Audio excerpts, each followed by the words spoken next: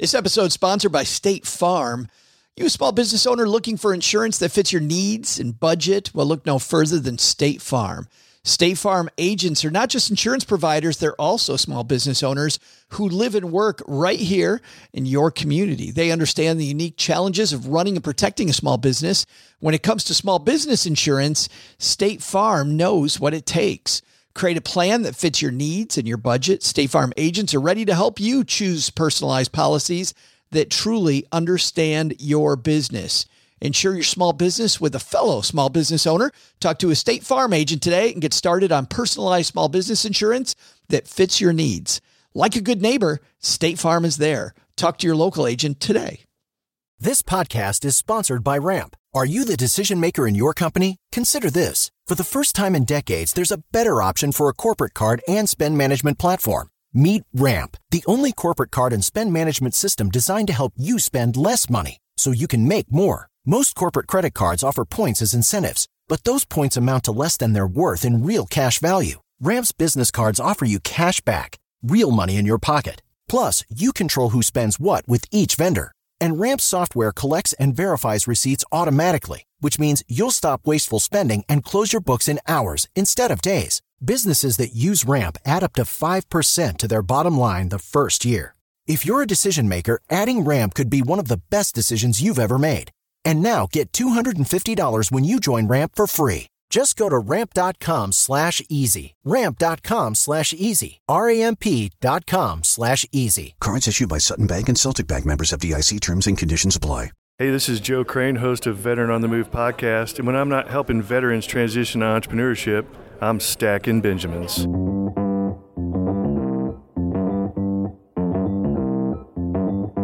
Live from Joe's mom's basement, it's the Stacking Benjamin Show.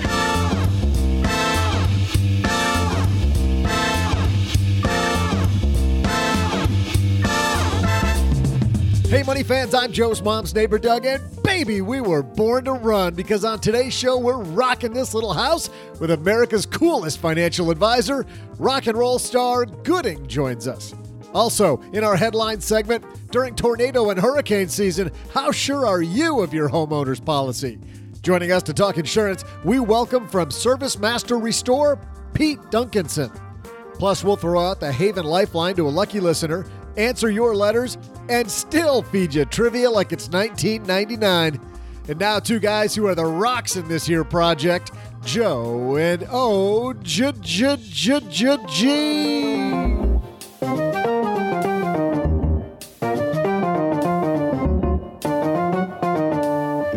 We're rocking out the new week, man. I've got rocks in my brain. After the weekend, of course you do. Hey, everybody, I'm Joe Saul-Sehy, Average Joe Money on Twitter, and welcome back to Monday.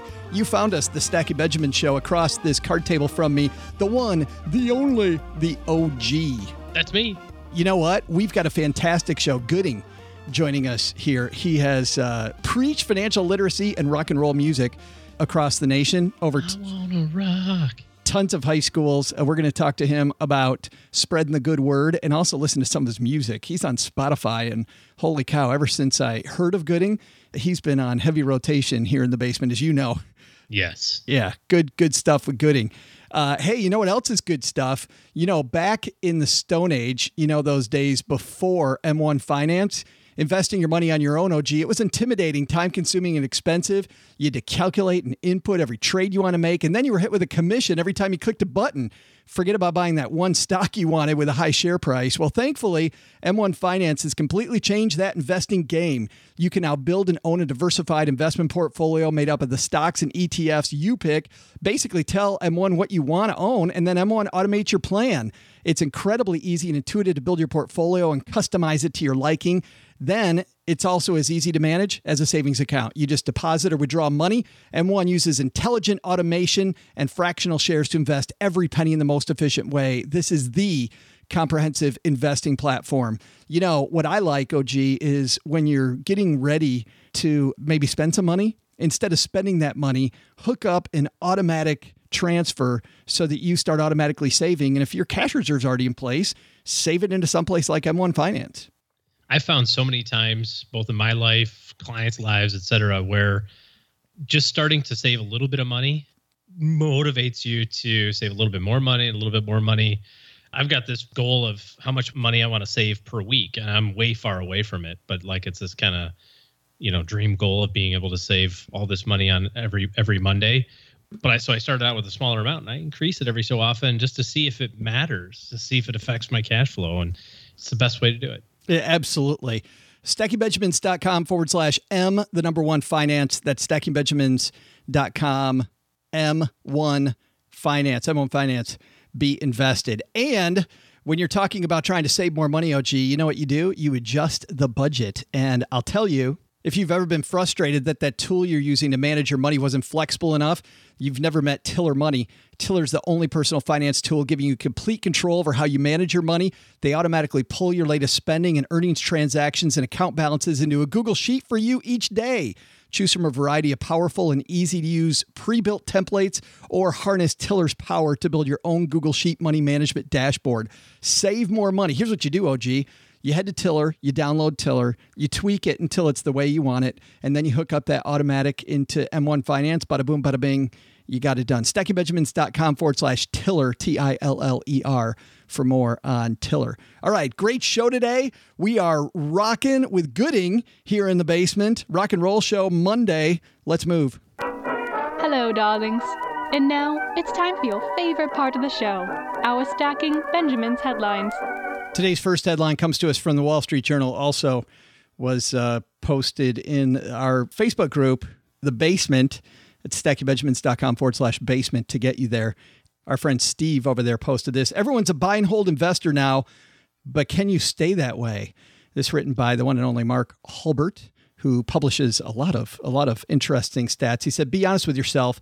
If you can't hold on during a bear market, it's time to reduce exposure. I wonder what you thought about this, OG. And then it was funny because you sent this piece to me because it says, as the U.S. stock market continues to set all-time highs, many investors are proudly adhering to their mantra of buy and hold. That is what financial advisors preach, and investors are sticking to it. For now, anyway. Tougher question is this. Will they stick to buy and hold if the market tumbles, if experience is a guide? The answer for almost all of them will be no. I found this article very interestingly timed. Obviously, the stock market's kind of going up and up and up. We had a little bit of a blip a couple of weeks ago, with the North Korea stuff going on, but it seems like there's no end in sight. One of the comments on Facebook I thought was really right on was everybody's a buy and hold investor. Everybody's really disciplined when the stock market's going up. And I think from your experience, and it's been a little while now, it's been 7-8 years since the market's gone down precipitously. Even the strongest tempered clients get wishy-washy, right? And so now's the time to think about it, but I don't think in terms of percentages that you want to think about. I think about it in terms of dollar amounts. Like literally, if you have $100,000 in your investment account, and over the next 6 months, it's worth 80. Do you really think you'll do absolutely nothing? But is the key what Hulbert, this is the interesting part of the conversation, is the magic in the sauce, what Hulbert seems to be saying, which is reduce your exposure to equities, right? Well, I think the interesting piece is that everybody thinks that they'll hang on, right? And this is the juxtaposition, right? Is he saying everybody thinks that they'll be great buy and hold investors over the long term? I talk to clients all the time and say, well, if this happens, what do you think? Oh, I'll stay the course. I promise. Hand to God, I'm not going to do anything different. So how do you know when your behavior is going to change before your behavior changes? You don't know what you're going to do. If you're a relatively young investor, or if you were a young investor in like 2007, 2008, now you're 40 and you really never experienced the breadth of what that big recession was in 2008, 2009. When you talk to clients, they say, "Oh no, I held on all the way through 2008, 2009." It's like, well, yeah, you had $1,800 in your IRA. What was the choice? Now you have 180,000, or now you have 1 million. Like the numbers are way different when all of a sudden you're talking about losing $200,000 or $300,000 over the span of 6-7 months. And you think about like how long did that take you to accumulate? And even though the right thing is to do is to stay the course, you went from 1 million to 700,000. You just go, yeah, I'm good. Stay the course. Stay the course. I think it's easier said than done. No, But I don't think the answer is what he says it is here. He says the answer probably is to reduce your exposure to equities now. He says that, of course, you could go more to bonds, and he said that they have their own issues. He said one low-cost possibility is the Vanguard short-term bond ETF. So keep your maturity really short and go to these, almost to cash, right, is what he's saying. And I just think that whenever you take his advice, and this is Mark Hulbert, by the way, who most of our listeners probably don't know, but Hulbert has a ton of stats that show why what he's advocating at the bottom of this is junk. I mean, it's junk. You go to cash. Well, you got to be right twice. Now you got to decide when to go to cash, and you got to decide when to get back out. And Len Penzo, who's on our Friday show, is he 3 years ago put a huge percentage of his portfolio in cash, and he's talking about how that was the dumbest thing to do. Looking back, even if the market takes a tumble, is it going to tumble as far as it was 3 years ago? And at this point, he's sitting on the wrong side of the ball, where he's got to decide: do I put the money back in and miss out on that game? But you know what he actually has to do? The thing that's statistically improbable, which is that he has to hope that the market's going to fall further than where it was when he took the money out. Right. But to your point, he's on the other side of the equation now. If he puts the money in and then it goes down 20%, right? He's like, loses even more. What I was trying to do 3 years ago. And I doubly screwed myself by not getting all the returns and the dividends over the last, handful of years. I just have seen people when they're nervous, when they have money in the market, when they get out of the market, especially when they go to cash, they're equally as nervous. You're equally as nervous. Yeah. Because you don't know, you have just as much work to do. You're not done. You have to keep working now. Now you have to have your, whatever you use, your black box or something to tell you when to get back in. The biggest thing I think that you have to do, if you're starting to think about what do I do if the stock market's going to go down? How do I behave? That sort of thing. We preach that every dollar has to have a purpose in your financial plan. And if the dollar has a purpose in your financial plan, that helps you assign that to the goal that it's attached to. And if you're 40 years old or if you're 50 years old and you're looking at your portfolio and you say, oh my gosh, if it went down 25%, I would freak out, or I think I might freak out, so therefore I should go to no. That money right there is for your age 80, right? Just that money that went down 20%, that's your age 80 money. Leave that alone, right? And if you think about the dollars being assigned to a specific goal, and what we talk about in the business is making sure that we know what the variability of return is. So a lot of people call that risk tolerance. Risk is a chance of losing all your money, and that's pretty remote in the stock market unless you do stupid things with it. But the volatility is what people get concerned with. So we want to know, here's the likelihood of this range of returns. And then we run that out from a financial planning standpoint to say, hey, if this happens, how does this affect our goals? That's really the question that you have to ask yourself, not how do I feel about the money? It's going to suck. If you went from $100,000 to $70,000 in 6 months, it's going to suck. Or if you went from $1 million to 700 or whatever, right? It sucks. But the question that you have to answer is, how does this affect my goals? And if you can answer that and say, I'm still on track, or I accounted for this, I think you're more likely to weather the storm. Absolutely. And in our second headline, with hurricane season, tornado season, and just severe weather around the United States and elsewhere, interesting data out from ServiceMaster, a personal finance survey data, shows that homeowner preparedness might not be what it should be. And joining us on My Dad's Shortwave to talk about their findings, Pete Dugganson from ServiceMaster. Welcome, man. Thank you. I appreciate your time. Well, in your data here, it says that more than 40% of American homeowners don't set aside emergency funds for potential damages. That seems like we're going to add damage to damage, Pete. That would be correct. Most people don't prepare and plan for damages. Unfortunately, we think about things like retirement and kids' college funds before we think about damages to our homes and our properties that we need to be preparing for as well. You say that fewer than 1 in 5 homeowners review their homeowner's insurance policy ahead of a weather emergency. What type of things should we be looking for? Well, every homeowner's policy is different depending on where you are in the country. You need to look at things like, for example, how your roof is covered under your insurance. Some insurance policies depreciate your roof over the life, and so they don't do full replacement. They do a partial replacement. Or you may not be covered for flood. Things like that people think they're covered, but they really don't know. And unfortunately, many homeowners are also underinsured for their personal property. You have specialty collections or even things like guns, antiques, artwork, things like that aren't listed properly. You may not have enough coverage for your contents. Well, when it comes to just the basic contents, I know that you guys showed that not many people have an inventory of their home's contents at all. Yeah, that's correct. We really recommend that you go around your home at least once a year, take photographs of items, serial numbers, receipts, whatever you can document of what you have in your home.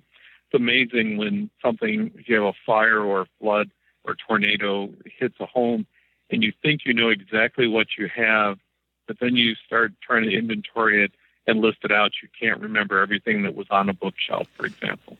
Let's talk about getting ready for severe weather. What type of plan should we have in place, Pete? Well, emergency plans are always key. If you remember back when we were kids in school, we did fire evacuation plans and schools did all this preparedness.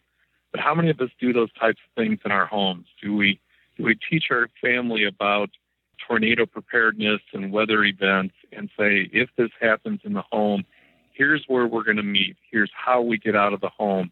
What if we're not all home at the same time? Mom and dad are at work, kids are at school or at sports, etc.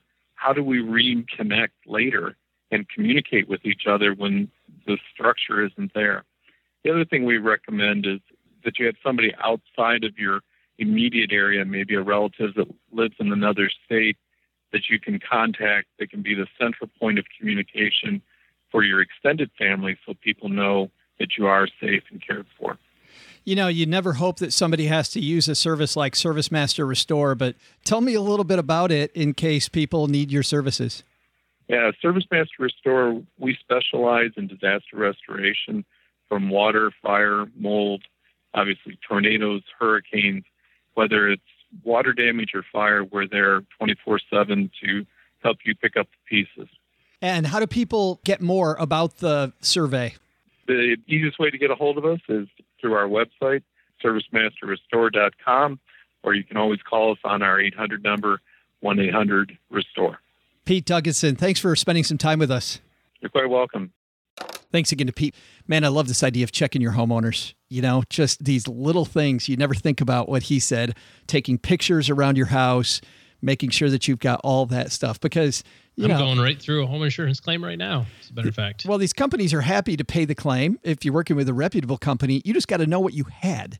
And that's a tough part. So we'll have, like I mentioned earlier, links to ServiceMaster Restore, all the good stuff Pete talked about in our show notes. I think the lesson is that's number one, right?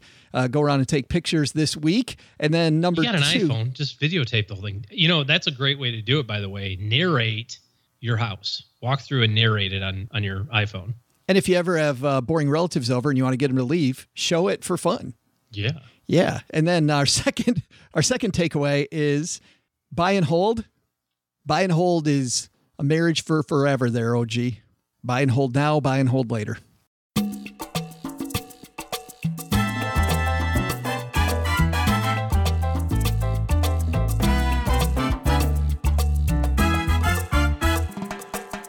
There's a good chance if you live in the lower 48 of the United States, you've seen our next guest. He has performed in every state in the lower 48, over 1,000 shows.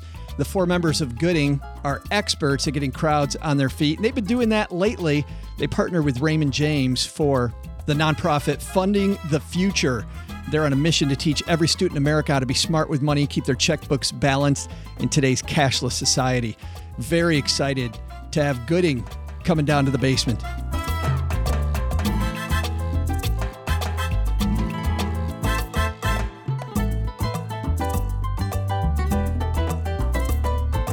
And coming down to the basement, it's Gooding. Have a seat, man. How are you? I'm doing great, man. It's a pleasure to be here. I am so happy that you included us on your tour. Actually, you're between tours right now, aren't you? I'm off for a little bit. We had 3 months, and I got a couple weeks off, and I'm back out another 3 months till Thanksgiving. So it's good. We're working. I want to talk about your money story in a second, but let's talk about your music story first. You grew up in a horrible town, or next to a horrible town called Ann Arbor, Michigan. That's cold-blooded, man. I know you got your own cross to bear there, man. Yes, I I was born in Ypsi, man, right outside of Detroit, and I still got great love for Detroit, man. We go back there a lot, and actually some love for Ann Arbor. So this is, that's good. I'm not trying to be pugilistic, but man, I'm an Ypsi guy, man. First Kiss concert when I was 4, and Detroit Red Wing, all that stuff. So it's good. Well, so music's in your blood. Was music in your family? How did you get started? Man, that's cool. My mama was actually a classically trained pianist. And, she jokes, she's like, I had my sister and I said, I had you kids. So, I had to behave. I couldn't stay on the road. So I guess that was in the blood a little bit because the first time I ever, saw a band live, I wanted to join the circus. My dad was actually a rock and roll DJ back in the day, man. So he spun a lot of stuff, loved Motown. So there was a lot of different things around my house. The two big things, of course, were, Kiss, because they're superheroes when you're a little kid, and also a lot of Prince and a lot of movie soundtracks. Man, I loved that soundtrack for Queen, Flash Gordon. Man, that thing changed my life. So. Yeah. But you've been featured on quite a few movies. How do you get that? Well, I tell you, man, that took a long time. You know what they say, 20 years to be an overnight success, right? Right.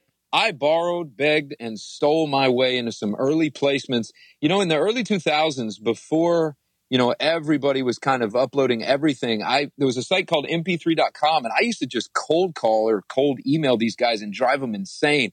And the cats that did the first Matrix put a couple of my tunes. I think I got paid like $100, but they put like a couple of my things way in the background. And once I had that one, that was the dose of medicine they never should have gave me because I was like, this is the greatest thing ever. I'm being paid to do insane instrumental stuff that I can't play live that has a million tracks.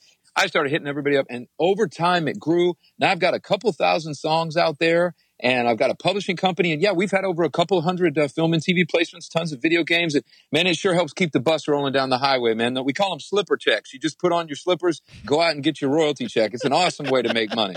Absolutely. Well, I have a bio about you from Matt Fink from Rovi. And he says that by the age of 13, you were making your first recordings and you were garnering local attention as a guitar prodigy. That's awesome. But I like this one. You sold a ton of cassette tapes. This is a money show, Gooding, and you're out there. You're an entrepreneur. It's funny, man. I've noticed this. The rock and roll guys and the hip hop guys, the urban cats and the blues rock and roll cats always get along well because I think we both have that. And the punk guys too. That it's that DIY school, man. Everything's do it yourself. If you can't get a record deal, you go make a record label. So, I got everybody that I met, my friends, cutting out the end. It definitely cassettes, man. It dates me, but the struggle is real, baby. We used to just anything we could make, we would sell. And I'm probably that same way right now, man. We have, that little crying devil logo. And so, man, we got dolls and shot glasses and non-animal tested lip balm. We hawk all kind of stuff at the shows. Now, never at the schools, but if we're playing a club or a theater, man, it's all about the merchandise. It's fun. Well, it's fun. Well, it really has to be. I mean, being entrepreneur. They're not giving out huge record label advances these days. So if you want to stay in this business, you got to diversify. You got to fit. I mean, I love it, man. No matter what happens in a day, no matter how long the road gets, and time can draw out like a blade out there. If you've been gone too long, you're missing, your family, your friends. But I tell you, man, that couple hours on stage makes it all worth it. And whatever we can do that doesn't hurt somebody to keep the band paid and keep making music for a living, we feel very grateful to do. So merchandising is a part of that. Licensing is a part of that. And all that's actually, what's helped us be able to do some stuff for charity and hopefully give back and, yell about some of the things we care about. Well, charity's one thing. I've got one more question about this cassette release, which wasn't. Well, please. Which wasn't I love it. Nobody ever asked me about this. I love this. How much money did you sell those for? Oh my! At the beginning, I was probably paying them to take them, and I think, man, it was probably just a few bucks. I remember, man, what a trip! I haven't thought about this in years. There was a place called, just like the movie, it was called High Fidelity in Wichita, Kansas, and it was like this little old house right by my high school. And I would walk over there with my backpack after school, and whatever cash I had, I would lay on the table. It was like old, dusty cassette decks and just junk everywhere on the side of this place. And this lady, she had the craziest, biggest hair. These Coke bottle glasses. And she was her name was Nancy. And I had not thought of this woman since high school. She was just amazing. And they would shrink wrap the stuff one by one in cellophane. They dub the tapes off. I'd buy 20 of them. I go to school the next day. I'd sell them. And, I didn't really realize that, of course, that's an entrepreneurial business. I was just trying to get my stuff out there. And I was about 3 feet tall till I was 16, getting my butt kicked after school, having a hard time getting a date. So, and, for me, it was just like, every artist has a hole in their heart somewhere. So like, oh, here's what I've done. Of course, looking back, man, I should have saved those first few records for myself and given everybody a break. It's what they say in Nashville, man. The first 1,000 songs you write are for free. You shouldn't necessarily show everybody your early work. But I was apparently more precocious than I thought. So, any money lessons, Gooding, from those days? Like growing up, did your family talk about money? Man, no, brother. That's probably why I'm so passionate about that stuff. And I appreciate you bringing up the music first, but this is probably a decent segue into it. I made every mistake you can make, man. I didn't understand credit cards. I knew more about geometry than how to balance a checkbook. I didn't know what a credit score was until I was already screwing mine up. So no, I would always spend more than I made. And I definitely, I didn't have a plan. I didn't have a budget. Now, there's some things happening to kids these days that are a lot worse than what was coming at us. I mean, they weren't sending us checks to the house for $10,000 that the second, and if you're a kid growing up, I had a single mama. We had some ups and downs. But some of these kids, man, they're struggling. If they get money in the mailbox, they're going to cash that check not knowing that 10, 20, 30, 50, 100% interest is hitting them. The same day lenders didn't exist like they do now when I was doing that stuff. So not to go on a rant too early here, but I've seen things coming at these kids that I didn't deal with. But no, I was a lousy early entrepreneur. I had a lot of passion, and I was despite being kind of shy about being on the schoolyard. If somebody was interested in music, I would talk all day. And I sold my first car I sold to buy an 8-track and opened up a little studio for $5 an hour. So I was always doing that stuff. If I would have saved any of what I earned back then, all those years ago, man, I would be rolling. Right. But you don't know, man. You don't know. It's not out there, which is why we obviously want to get these kids into that young enough to give them a little bit, try to even the playing field for them a little bit. Well, we've had Gooding on here in the basement a ton this summer, and I'd like to play a little bit. This is from your 2013 release, Buffalo. This song's called Mountain.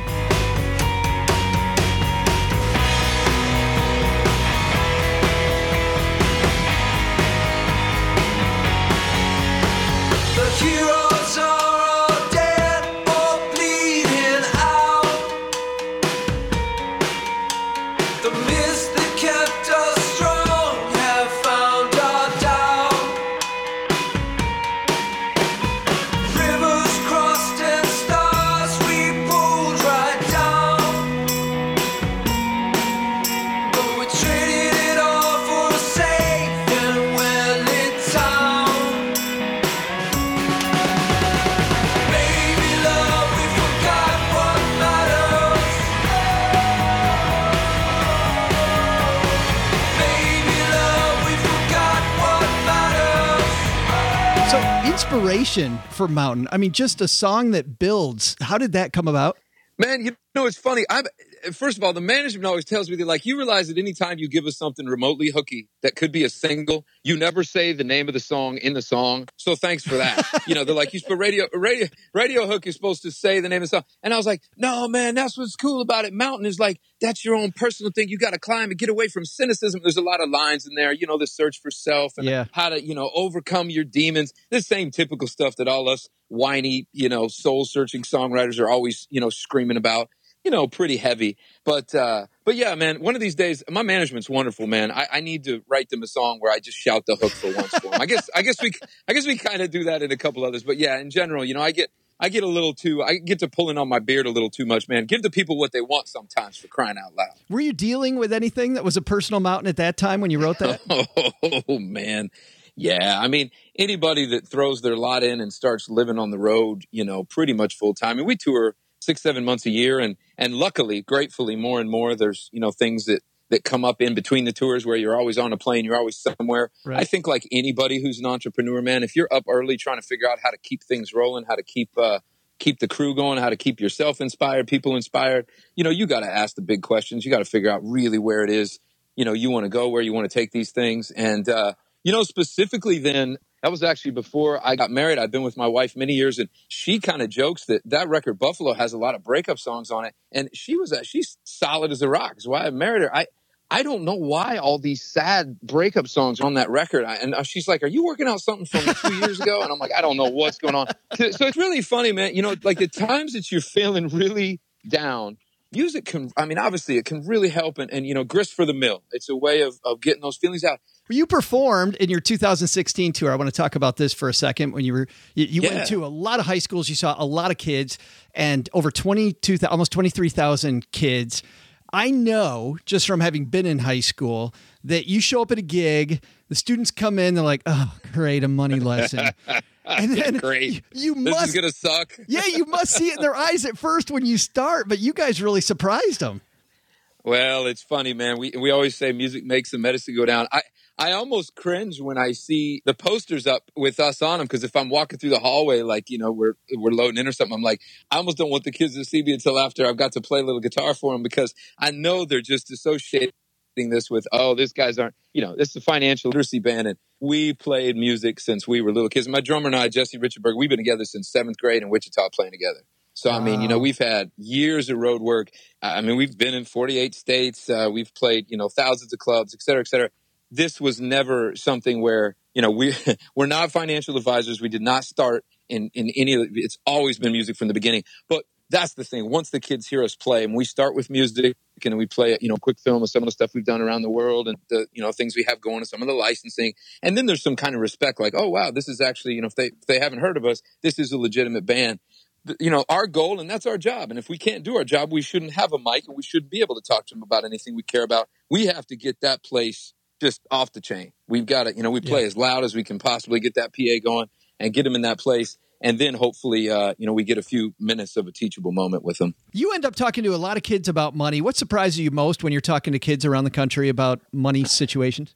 You know, how many times they tell me that they're trying to save, but their parents take the money, or they have to help their parents. Really? Just how we're in this, yes. And I don't hear that all the time. I mean, I guess actually there's a lot of things that should surprise me, Joe, but they don't, because I've done all those things those kids are doing. I thought, oh, I'll just get a record deal and be rich. No, that's not how that works. And even if you get rich, there's a good chance you're going to go up fast. You're going to come down even faster. Zero's not the bottom. So a lot of things don't surprise me just because I've been there. I remember it. I know how close I am to going back to that if I don't keep a budget, and I don't remember that it's not things that are going to make us happy. That security can make us happy, but those things aren't going to make us happy. But, you know, it surprises me how many times there's kids who actually are trying to get their feet out of the sand, but the parents are pulling back on them, because there's just a lot of people struggling. There's a lot of people everywhere struggling right now.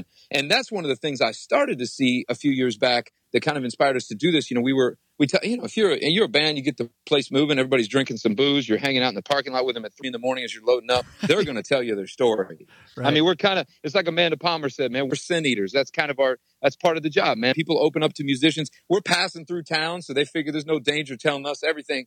We've heard about so many people, you know, especially 2008, 2009, losing their homes, getting these same-day lenders on them. 400% is the average interest for a same-day lender in America. In the South, where I'm at now, and we're doing a lot of the markets here, man, Atlanta, Nashville, Tuscaloosa, they're up to 1,400% if these folks miss a few payments on these same-day loans.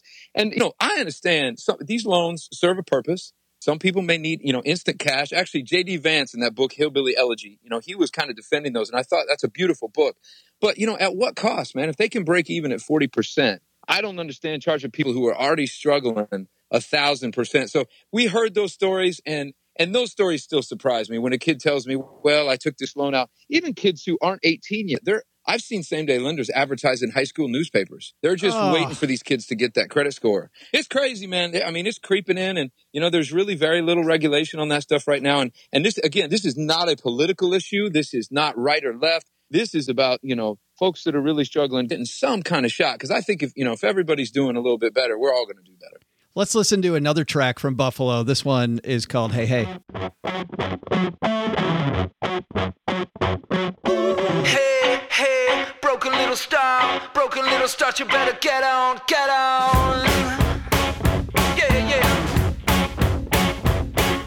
Hey, hey, falling all apart, you better get away now. Down, down, down by the river, one of us are gonna die.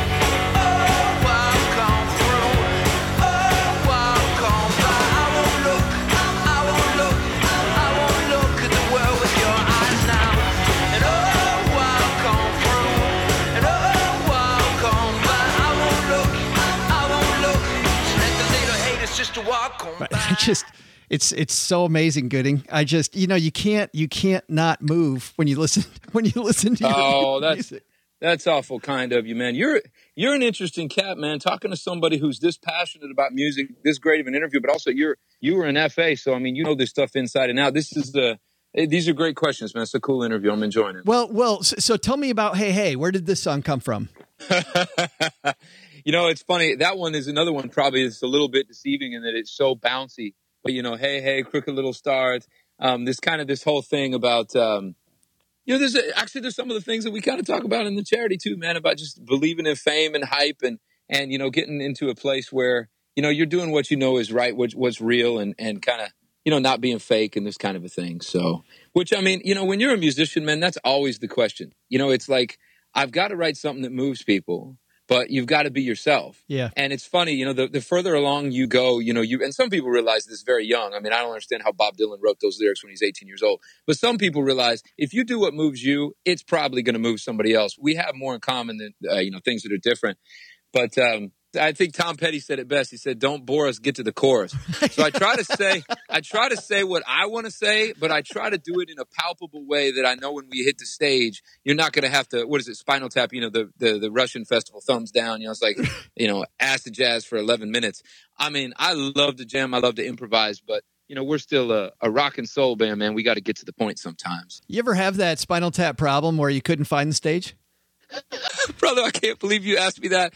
Absolutely. Have you really? I watched it. Oh, absolutely. I was in, actually, you know what? I remember where it was. It was in Wichita.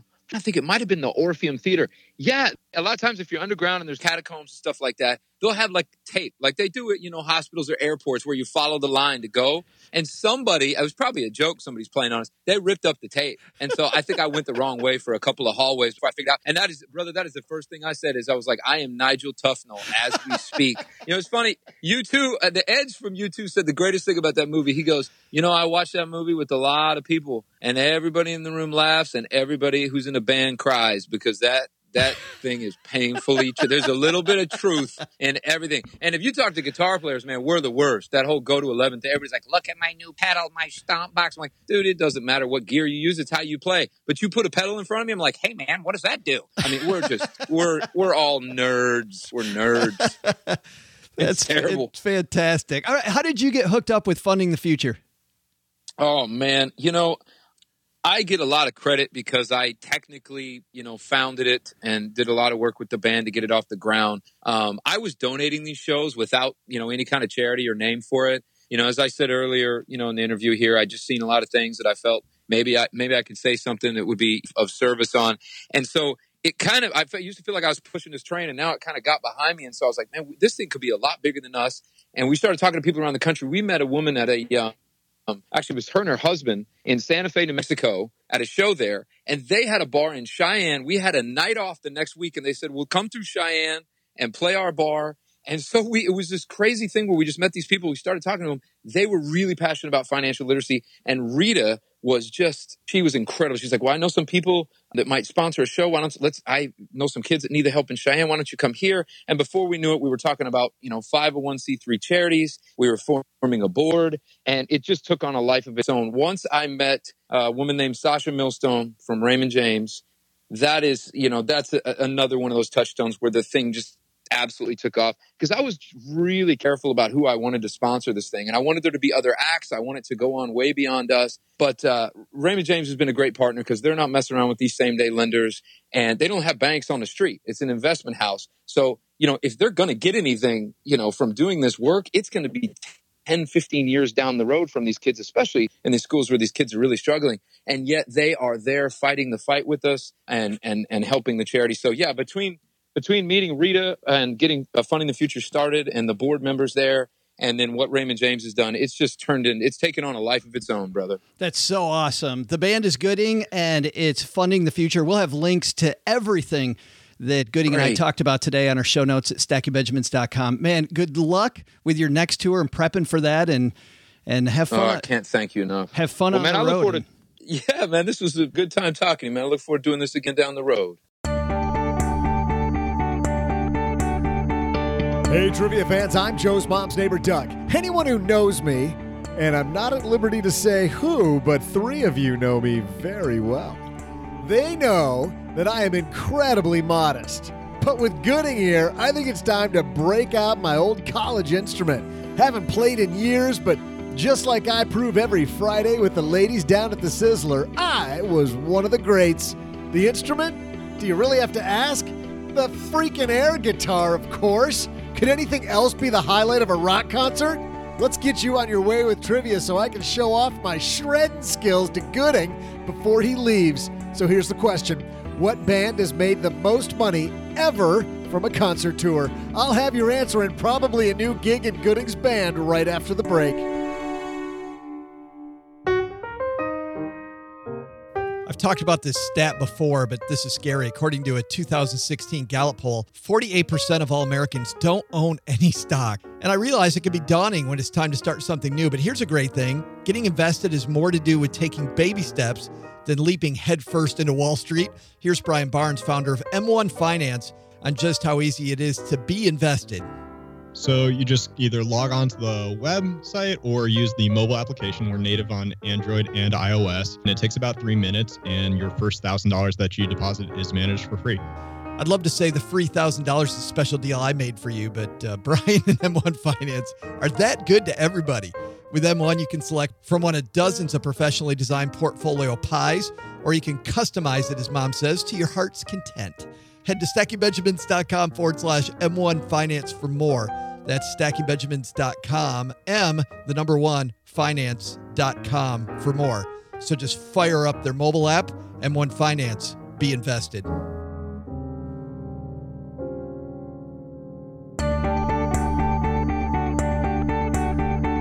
Welcome back, trivia fans. I'm Joe's mom's neighbor, Doug. You know, I tried to challenge this Gooding joker to an air guitar battle during the break, but he just glared at me like I was making fun of him. Something about disrespecting the craft. Buddy, I pretty much invented the craft. I guess some people just cower in the face of greatness. Can you really blame the guy, though? I mean, I don't really want to have to air battle OG again and show off my skills. The last time that happened, OG said we'd each do a 20-minute solo and that I could go first. 2 guesses on who ate the rest of the apple pie while I was doing my solo. Better get the trivia done before OG attacks that peach cobbler. Here's the question. What band has made the most money from a tour? The answer? U2 is claiming that honor with $768 quadrillion. Nah, I'm kidding. It was $784,027,536 made between 2009 and 2011 on their 360 tour. How if only someone could recognize my talent. One more shot at Gooding couldn't hurt, I don't think. Huh? See ya!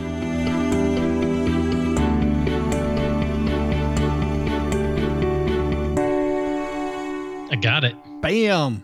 Got it. Fantastic. A big thanks again to Gooding for coming down here to the basement. I love it when rock and roll starts coming down. That is so fun. Great music, too. Absolutely. Hey, let's throw out the Haven Lifeline and tackle some of life's, or rather life insurance's most important questions. Our friends at Haven Life Insurance Agency are disrupting the life insurance industry by focusing on those 2 things you value most, OG.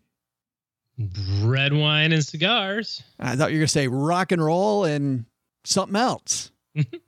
Rock and roll. Yeah, rock and roll. There you go. It's why they've created the only affordable term life insurance policy that's backed by industry giant Mass Mutual that you can purchase entirely online without a medical exam. Head to stackingbenjamins.com/Haven Life now to learn more about life insurance the modern way. That's stackingbenjamins.com/Haven Life. And today we're throwing out the Haven Lifeline to our good friend Chloe. Say hello, Chloe. Hi, Joe and OG. This is Chloe, and I want to thank you guys for everything that you do. And now I have a new question. So I am 30 years old, and my net worth is $210,000, mostly thanks to your reinforcement in my ears every day.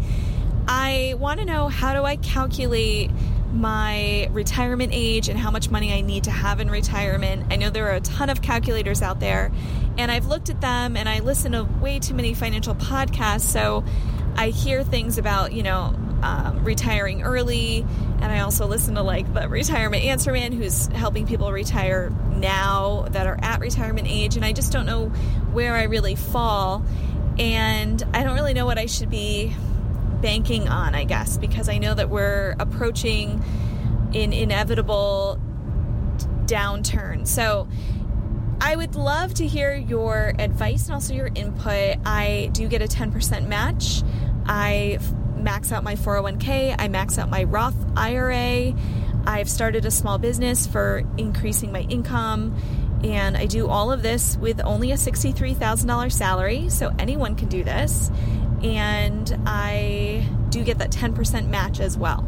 So if you don't mind just telling me if I'm doing an okay job, and if you could tell me when I'll retire. Well, thanks a ton, Chloe. Good to hear your voice. We haven't heard Chloe's voice in a little while. Chloe's been friends of ours for a while, OG. So let's talk to Chloe. First of all, retirement calculators. When is she going to be able to retire? Well, a lot of moving parts in what she talked about there. Retirement is just purely a function of how much you want to spend, right? So if you have $200,000 and you want to spend, give or take $6,000-$7,000 a year, you could retire now. But that's probably not what she envisions, I wouldn't imagine. Maybe not. The problem, I think, with the retirement calculators is that there's too many variables, right? And they can't account for every variable, every single calculator. So what you end up with is some rules of thumb. There was an article, I think, in the Wall Street Journal, I don't know, 3 or 4 years ago, where somebody took the same retirement info, right? The same data, put it into all the retirement calculators at all the different kind of popular retirement calculator, brokerage companies, whatever, and came out with different answers. In fact, they even did that with financial advisors and said, we got, a thumbs up from one guy, a thumbs down from another person, so on and so forth. So a lot of this is just going to boil down to the specifics that you are working on, or what you envision for retirement anyway. Here's how I do it. Real simple. Take the amount of income that you need per month, net of taxes, add inflation to that. Do that with a calculator, right? 1.03 raised to, so that's that little caret symbol, the number of years until retirement. So if you're going to retire when you're 60, so I'm going to go 1.03 raised to the 30th power. That's going to give me a number. Multiply that by the monthly income you need, and that's how much you need per month with inflation added to it over the next 30 years, right? Take that monthly income, annualize it. So if your monthly income is now $10,000 a month, at age 60, annualize that. So it's $120,000. Divide by 0.04, or you can multiply by 25, whatever you want to do.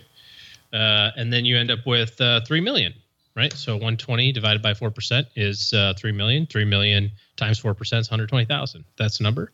So now you've got this $3 million goal. You've got $210,000 today. You can do a financial calculator to say, here's how much I need to, or here's how much I'm saving every single month.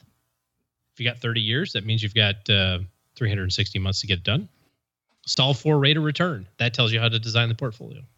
What I like about that approach too is that when you solve for rate of return, now I need 8%. And guess what? Instead of looking at every single investment out there, you're looking at just investments that historically have delivered that, right? So the combination of different investments that put together make that 8%, right? Yeah, because people get all freaked out about, there's so many different things to know. You don't got to know everything. You just got to know the stuff that fits you. Yes, exactly. And that's that's why the online calculators are a great way to kind of generally point you in the right direction. I would say that's the great thing about what they call Monte Carlo analysis, which is kind of what a lot of those calculators do. They're all about assumptions and all about variation, probability of return, and that sort of thing. And Michael Kitces has a thing that he tweets out from time to time about Monte Carlo. I think it's a Keynesian economic quote from a long time ago, but anyway, it says, I'd rather be approximately correct than precisely wrong.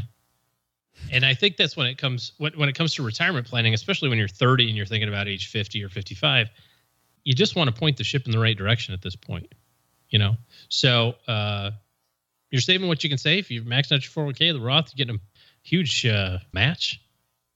Just keep the pedal down. Don't let off the gas. 200,000 today. 400,000, 800,000, 1.6 million. Just keep on watching it double. Somewhere around that 3 million range is probably where you need to be. And I'd say you're probably on track. Yeah, thanks for the question again, Chloe. If you've got a question and you'd like us to throw out the lifeline to you, it's stackingbenjamins.com/voicemail. That's stackingbenjamins.com/voicemail. Doug also brings down the letters, and today we have a letter from, we got a couple letters today we're going to do, because the first one's just a quick one. It's from our new friend Seth. Seth says, "Hey, Joe, great job on the show as always. On a recent show, you mentioned you were helping your daughter move to Kansas City. My wife and I live in Kansas City. If there's anything we can do to help, feel free to ask. It's important for her to know that Kansas City barbecue is better than Texas barbecue." I'm going to wake up the baby. Those are fighting words, man. Yeah, well, you can dream. Whenever you are in town to visit her, if you have availability, it'd be great to meet you. Thanks for the recommendation. I'm Betty in the Sky with a Suitcase. Of course, as you know, one of our favorite, my favorite podcasts, about a flight attendant who tells stories and has other flight attendants tell stories about stuff that happens on planes. It says, "Looking forward to your next episode. Keep up the good work, Seth." Hey, Seth, we moved her in, but it was very, very much, thank you for the offer, by the way. It was very, very much a all hands on deck, very, very quick move. I drove so much that weekend. It was just absolutely crazy. And we got it done. But I'm going to be visiting her from time to time, and I'd love to do a Kansas City meetup, and I'd love to do it over barbecue. And, I already had, they used to call it Oklahoma Joe's. I think they changed the name, but fantastic barbecue. You know what's great about barbecue in general, regardless of where you are? What's that? Because it's barbecue. It's barbecue. Yeah. I mean, it's hard to get bad barbecue. No, it's not. Oh, there's some bad barbecue out there. Yeah. Well, I get, from a, a taco truck or something perhaps, but no, I'm talking about generically, right? If you go to Kansas City, there's going to be good barbecue there. If you go to North Carolina, there's good barbecue there. There's great barbecue in Texas, of course. So I got what you're saying there. Yeah, right. But Seth, anyway, we will be coming back to Kansas City. We'll have a meetup in Kansas City. I also have some blogger friends that are there, and I'm sure we can get them out.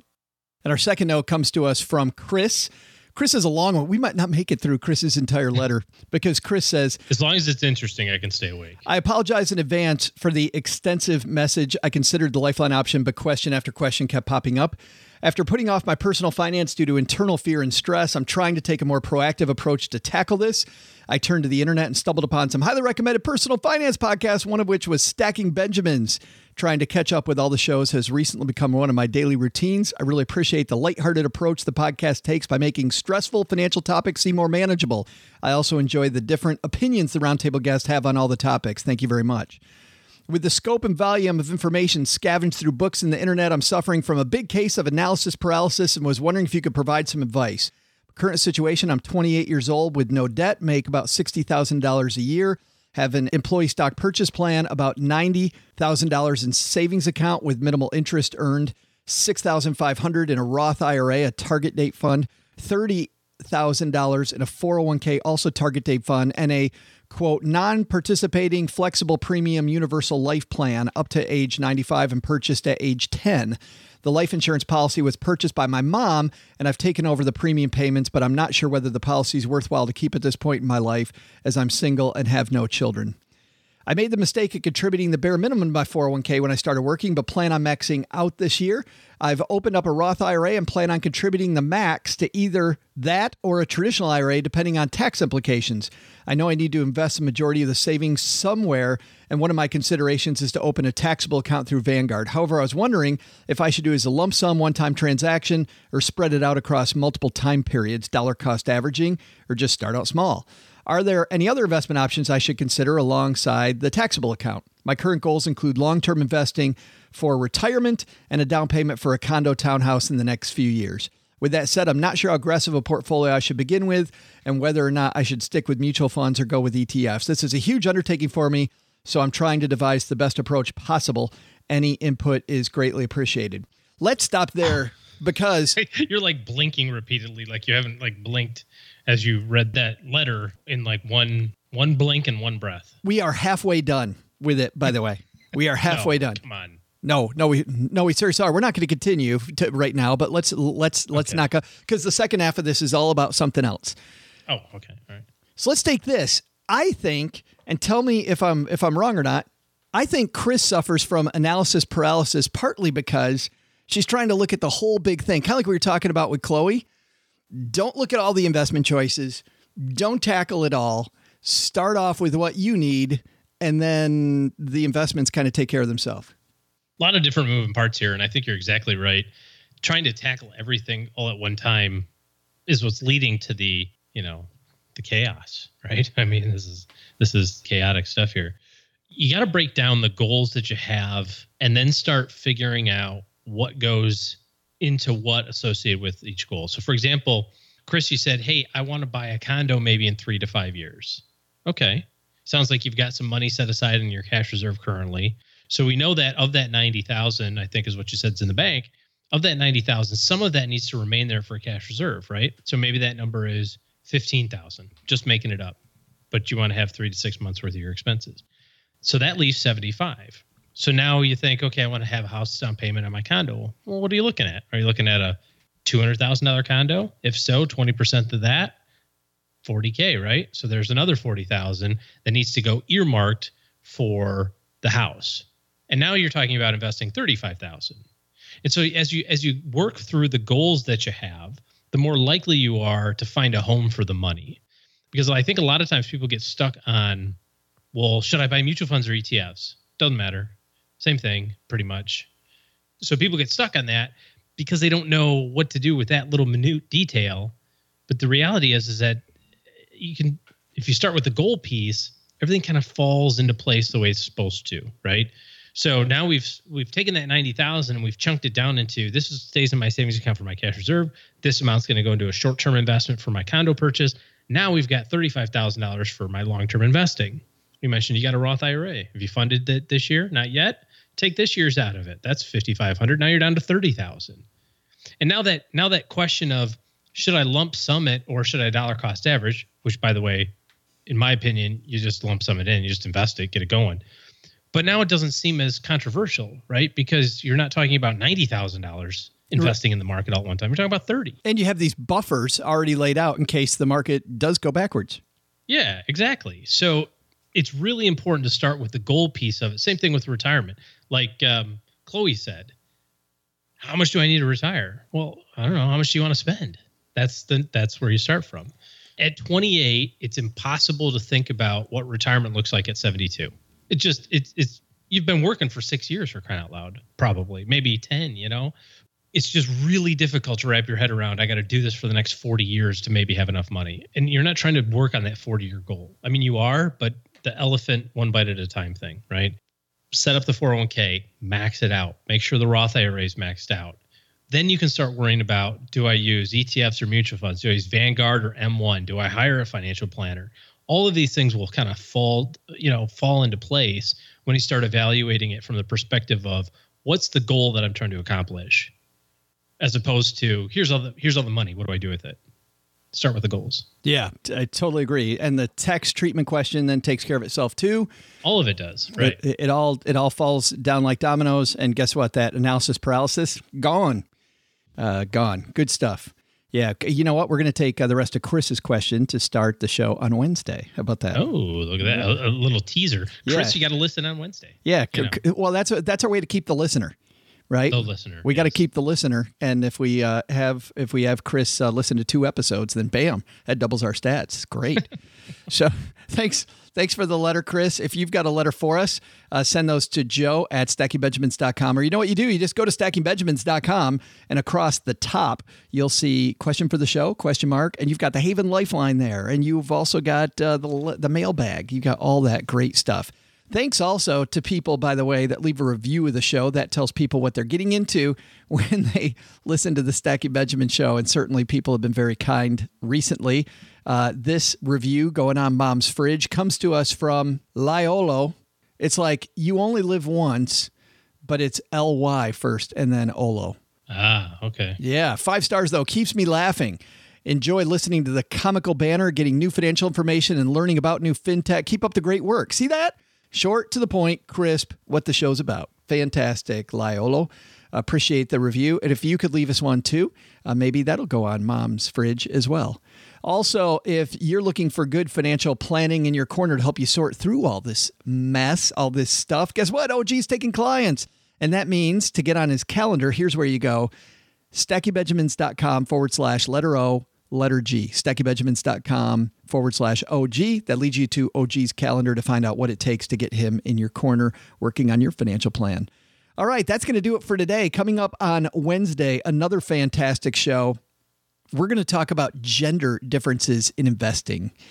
Fantastic. And we've got from Fidelity Investments, Alexandra Taussig. She's the SVP of Women Investors at Fidelity and a fantastic speaker. And we're gonna talk about a recent study they did, which is pretty phenomenal. Some of the big time changes. And I know when I was in the business, companies came out with this superficial baloney about men and women being different. And no, we're not going to go there. It's not going to be any of that stuff. It's not a biology lesson. I remember being embarrassed by some of the stuff. I'm like, really? You guys put money behind this? Like, it's just horrible not doing that. So excited to talk to Alexandra from Fidelity on Wednesday. All right, everybody, go stack some Benjamins. We'll see you back here Wednesday. Yeah, don't worry about it, Joe. You can go back to that board game where you roll the 23-sided die and you're wearing that little Bo Peep costume. It looks like a lot of fun. I'll tell everybody what they were supposed to learn. So, what did we learn today, folks? First, maybe this is a great time to review your homeowner's insurance. Are you adequately covered if the worst happens? We don't want to think about it, but better to be prepared when things are good than to be rocking like a hurricane later. Second, buy and hold. When the markets get volatile, which could always be right around the corner, that's the most important time to be buy and hold. But the big lesson? Don't try to negotiate your salary first before making sure that Gooding understands that what he has on his hands is the Stevie Ray Vaughan meets Mark Knopfler mixed with Jimi Hendrix of air guitarists. He wouldn't even budge on a simple fruit tray for my dressing room. That guy's tough. In fact, he wouldn't even budge on giving me a dressing room or riding on the tour bus or, for that matter, standing on the stage. That guy sucks. Special thanks to Gooding for joining us on today's show. You'll find music like his hits Mountain and Hey Hey that we played on today's show wherever music is sold, and more about Financial Mission Funding the Future at fundingthefuturelive.org. Thanks also to Pete Duncanson from Service Master Restore for talking homeowners insurance with us today. You'll find links to Service Master Restore on our show notes page at stackingbenjamins.com. This show was created by Joe Saul-Sehy, produced by Richie Rutter-Reese, and engineered by the amazing Steve Stewart. Kathleen Selmans handles design, newsletter, and classroom opportunities. If you'd like to learn more, head to stackingbenjamins.com/classes. Online, visit us on Twitter at @SBenjaminsCast or on our Facebook page. Shannon Cowan is our community manager and social media guru. I'm Joe's mom's neighbor, Doug, and I'm a lot deeper than you realize. In fact, sometimes I just stand in front of my mirror and reflect. SB Podcasts may receive payment on the show from sponsors and guests in the form of books, giveaway items, discounts, or other remuneration.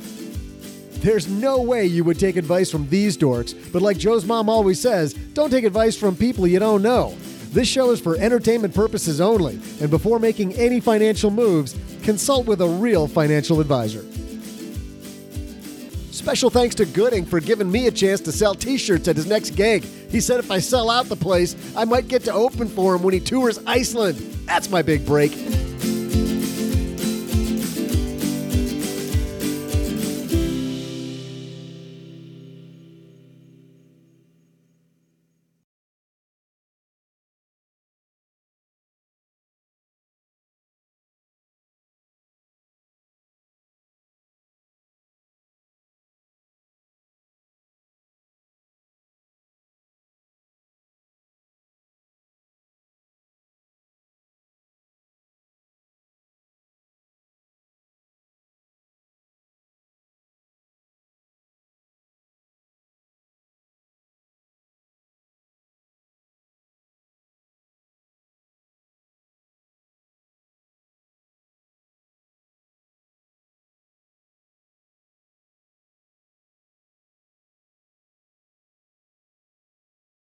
Couple of weeks ago, I guess we have to kind of start by saying, whatever you hear here, HEAR, HERE, never happened. This whole section of the show doesn't happen. It doesn't exist. So don't talk about it. Yeah. A couple weeks ago, traveled up to Michigan for Steak Brothers' wedding, which was quite a fun excursion, moving the whole platoon, 1,200 miles, airplanes, airports, all that sort of stuff. Mrs. OG got selected for the random security screening twice while holding the screening baby. Of course. On the way there and the way home. Just as an aside, by the way, on Steak Brother, I posted on Twitter this piece that I found interesting about how much money Blue Apron is spending. Did you see me post that?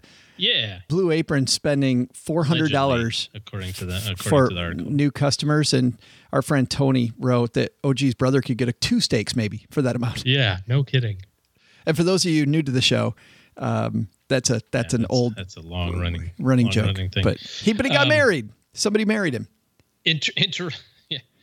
Interestingly, it's the groom's family that pays for the rehearsal dinner and the booze. Apparently, they had a snafu with the schedule, so they ended up doing the rehearsal dinner in the afternoon.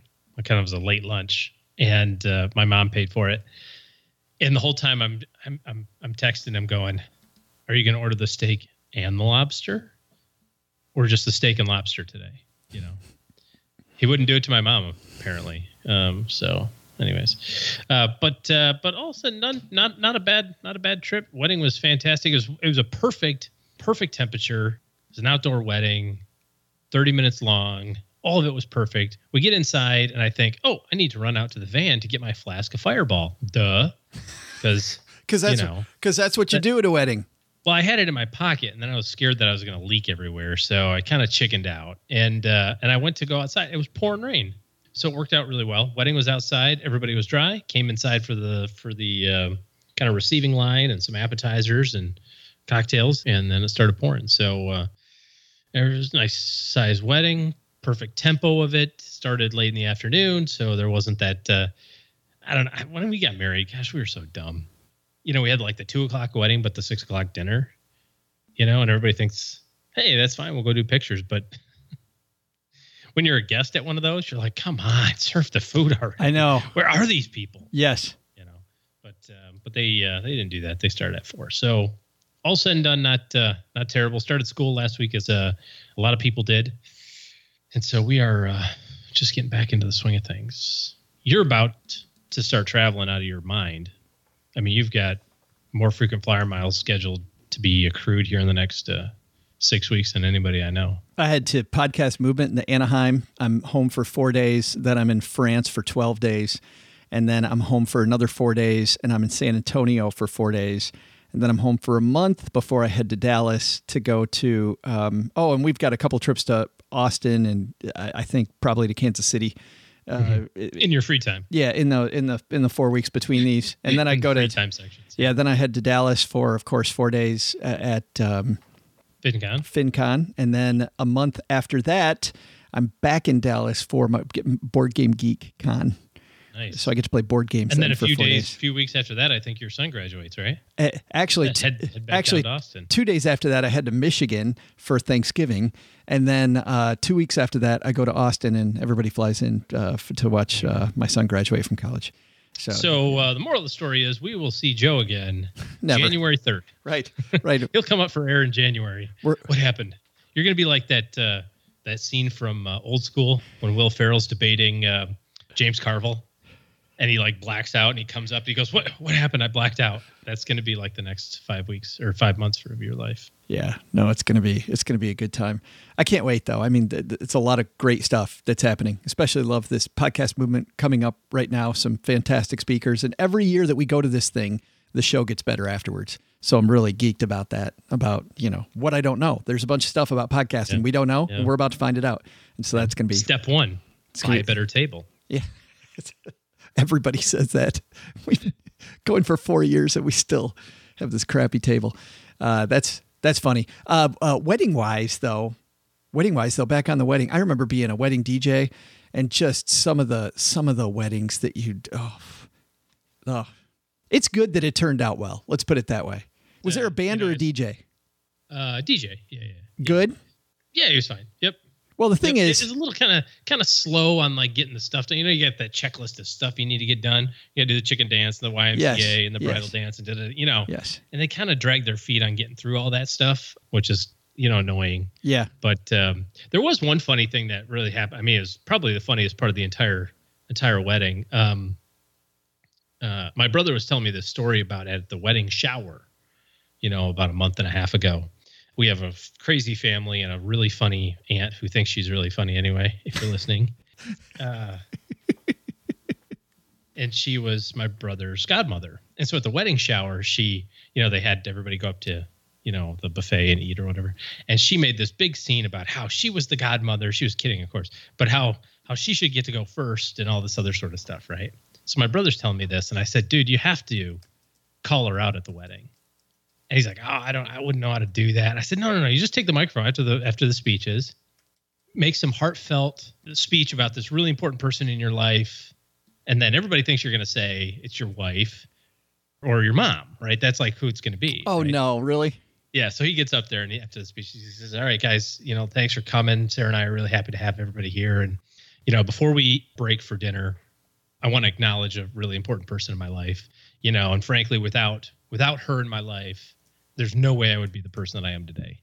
Right. And everybody's starting to go like, oh, he's talking about mom. Right. And he goes on like all these adjectives about how great this person is. Right. And he says, and he kind of pauses. He says, and I really felt bad at the wedding shower that she wasn't able to join us at the front of the line to eat. So ladies and gentlemen, Aunt Karen, please stand up. And you could hear her in the back go scream, because she's kind of half listening, right? Thinking she's going after, he's going after mom. And he says, now we need you to go first because you're so important. Not your whole table, just you. And so he went over there and walked her to the buffet line first. And of course, she sat back down. But anyway, it was really funny. That was probably the best line of the. That is well done, steak brother. That was the highlight of the wedding. That's fantastic. I gave a speech at my sister's wedding, and the sad thing is, I remember practicing it forever. I remember I had some awesome jokes. Don't remember any of the speech. I also remember though that giving it didn't seem nearly as damn funny as it did when I was prepping it. I'm like, oh, they're going to be rolling. Like the Wedding Crashers thing, right? Where you're like, yeah, they both like money, and the color green. I'm doing the thing where where I'm pausing for applause. I'm pausing for the laugh, and there's no laugh. Yeah, kind of like this after show. But all right, congratulations to Steak Brother. By the way, that's cool. Well, Stackers, the show might be over, but the celebrations are just beginning because it is Military Appreciation Month, and I want to celebrate people like my brother-in-law Eric, who is such a giving person. Eric will do just anything for you. And as a Marine, you can see that his time in the military taught him to be a guy who gives to his community, gives to his family, and is always there when you need them. This Military Appreciation Month, Navy Federal Credit Union wants to celebrate members like Eric who go above and beyond. Navy Federal offers member-only exclusive rates, discounts, and tools to empower their members and help them reach their goals. Navy Federal's employees are part of the community they serve. Many of them are military family members, reservists, or veterans, and all branches of the military, veterans, DoD employees, and their families are eligible for Navy Federal membership. In fact, there are so many resources on the Navy Federal website, resources like Best Cities After Service to help veterans transition to civilian life, and Best Careers for Military Spouses to support military families. Visit NavyFederal.org/celebrate, and you'll see all of their Military Appreciation Month offers and other Navy Federal offers. Navy Federal is insured by NCUA, Equal Housing Lender.